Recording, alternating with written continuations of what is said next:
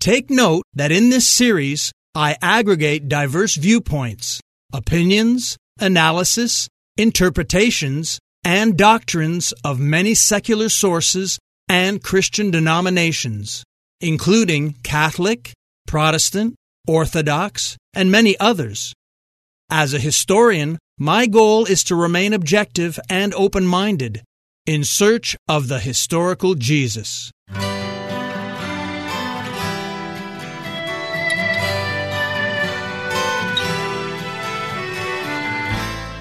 Welcome to Historical Jesus. I'm Mark Vinette. What is the reliability of both the New and Old Testaments? How reliable is the Bible? Let's continue tackling this basic question, accompanied by Pints with Aquinas. Let's talk about the Gospels. If you were going to attribute the four Gospels to somebody, why would it be Matthew, Mark, Luke, and John? Maybe John, but why Matthew, Mark, and Luke? Can you speak to that? Yeah. Matthew, maybe, but is still an unlikely candidate because he is not a leader among the 12, and he's got a mark against him by the fact that he was a tax collector, which is kind of like being a drug dealer in our society. Is it really that bad? It is really that bad. Yeah. Okay. I think that's the best analogy. Ancient people looked at tax collectors the way that we look at drug dealers. In other words, you are an unscrupulous person that has no problem with making a living doing something that's utterly destructive to society. So Matthew, a bit of an unlikely candidate to be attributed to as this the first gospel. Mark, even worse, because Mark has a sketchy CV because he abandoned Paul in Acts, and Paul distrusted him so much that he refused to take him on missionary journeys. So that's Mark's checkered resume. And Luke is kind of a nobody, Paul's assistant, not an apostle. So why would you attribute it to him? And indeed, the fake Gospels, or the pseudepigraphical Gospels, they all choose one of the 12 and go with that. I'm James, or I'm Philip, or something like that. And why do we know that James, Philip, Peter, how do we know that these Gospels are false? Because the manuscript attribution of them is so late. Unlike the authentic Gospels, where we have, for example, in the case of the Gospel of John, we got a complete copy from the year 200.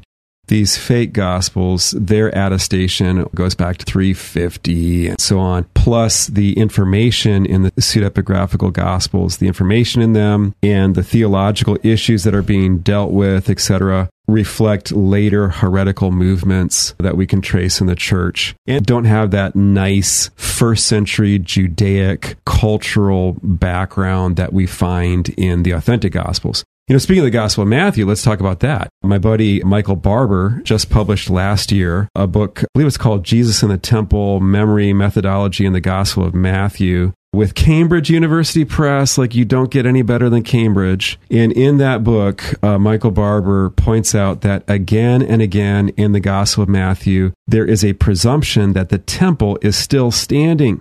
In Matthew 5, in the Sermon on the Mount, Jesus says, if you're offering your gift at the altar and there remember, what do we think? That that's a throwaway line, that he wasn't in earnest about that? And there's no little explanation by the gospel author to kind of like adapt that for a templeless situation. The gospel just seems to presume that there are Jewish Christians that are still using the temple. Again, later in, I believe it's in Matthew 17, we have that discussion of the temple tax. And Jesus is asked, do you pay the tax at the temple? And he tells Peter to go catch the fish and pay the temple tax on his behalf. After the destruction of the temple in the year 70, that was very provocative because the Romans continued to tax Jews for the temple, but instead of sending it to the Jerusalem temple, they sent it to the temple of Zeus or Jupiter.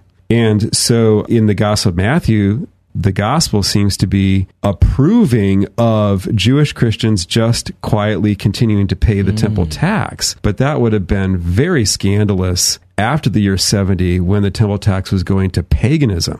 Another sign that this document is being published prior to the destruction of the temple. That means then that this document has to be written by a contemporary of Jesus. Further, when we look at Matthew 16 and the whole discussion of binding and loosing, where that power to bind and loose is given to St. Peter, That language of binding and loosing is unique to first century Judaism. Binding meant to authoritatively prohibit something based on your interpretation of the divine law, and loosing meant to authoritatively permit something based on your interpretation of God's law, basically the Torah or the Pentateuch. So binding and loosing was contemporary terminology for first century Jews prior to the destruction of the temple. After the destruction of the temple, the language changes because in the Mishnah, which is this Jewish lore written about the year 200, we don't get that language of binding and loosing anymore. So this is reflecting this first century reality. And there was a debate within first century Judaism about who had the authority to do this. The Sadducees claimed to have it. The Pharisees claimed to have it. The Essenes claimed to have the authority to do this. And Jesus is saying, none of y'all have this authority. I'm giving it to my number 2 guy here. He's going to do it. And then in Matthew 18:18, it's also shared with the apostles as a group. So again, what am I saying, Matt? I'm saying that we find authentic Jewish terminology, concepts, cultural reality, which really only existed prior to the destruction of the temple, being reflected in this Gospels, which is all the more powerful because it's indirect, because a faker would call attention to his claims. But this is subtle stuff that it really rings true. A veneer is a fake, right? But when you cut down into the wood, you want to see, do I still have oak down there? And so this subtle stuff that's in the Gospels is cutting into the heart of the Gospels and seeing, does it still really ring true as Jewish documents of the first century when we really get into the fine detail, the high resolution analysis? And yeah, they do. They really do. So I think it provides us really strong confirmation of our faith.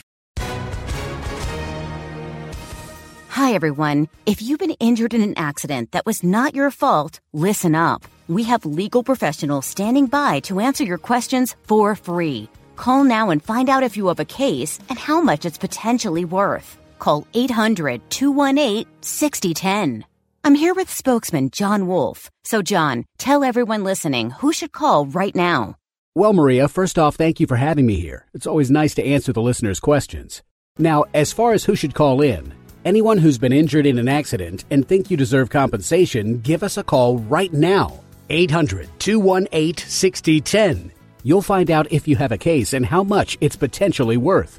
Thanks, John. You heard it, folks. Take advantage of this opportunity and call now. 800-218-6010.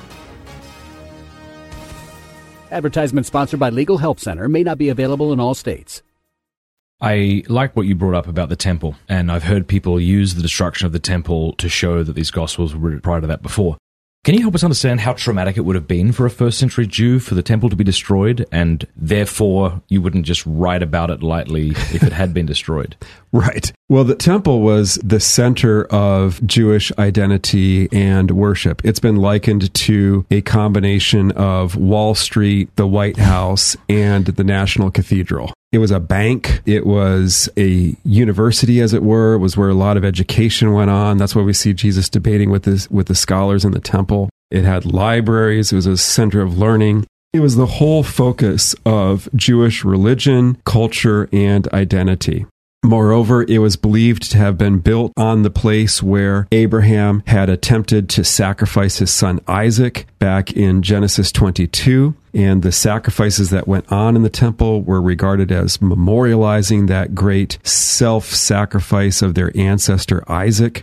And the temple also was built and decorated to represent the whole universe. It was really a microcosm. So, for example, the veil between the holy place and the Holy of Holies was blue, and it was embroidered with the sun and the moon and the stars to represent the universe. And likewise, the high priest wore a blue garment to match the veil, which also had the sun, moon, and the stars embroidered on it, because he was the cosmic man. He was the man whose body was the temple, as it were, or he was the concentration of the temple. And when you think about Jewish worldview, the whole world is a temple, but then the whole world is, as it were, concentrated in the Jerusalem temple, and then the whole Jerusalem temple is concentrated into the person of the high priest. And so you have these target of successive concentration of the spiritual essence of all of creation. So when you destroy the temple, you are symbolically destroying the whole universe. And that's why in the Gospels, when we have our Lord's end times discourses in Matthew 23 through 25, you'll find a mixture of language of the destruction of the temple being prophesied, which actually was fulfilled in the year 70.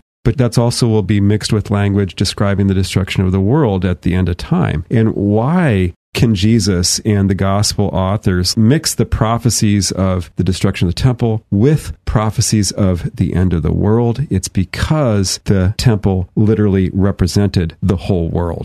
And so the destruction in the year 70 of the Jerusalem temple was a type, sign, and prophecy of what's going to happen to the whole creation prior to the Lord's return. Did you know that word of mouth is the best way to grow a podcast? It helps us expand our audience by getting us more notice and keeps us going and growing. So please, folks, spread the word to family and friends. Thank you for the wonderful comments, messages, ratings, and reviews. All of them are regularly posted for your reading pleasure on patreon.com/Mark Vinet. Thank you for sharing your time with me.